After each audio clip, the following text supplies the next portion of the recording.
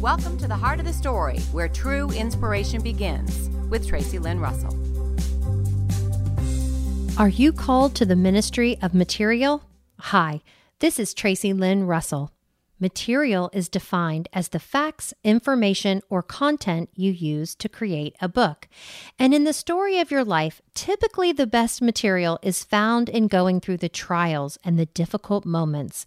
Although we don't like these kinds of chapters in our life, when I hear of women going through really hard things, yet they are faithful believers in Jesus, I know immediately that's a sign that they have been called to the ministry of gathering material, the facts, information, and content for stories that will be shared to help others see the truth of Scripture.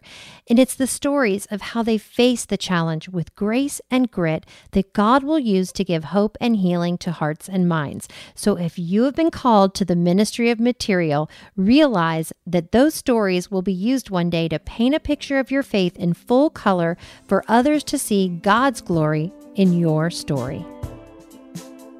Want to empower your group to communicate with confidence? Sign up for the Art of My Story workshop at TraceyLynnRussell.com.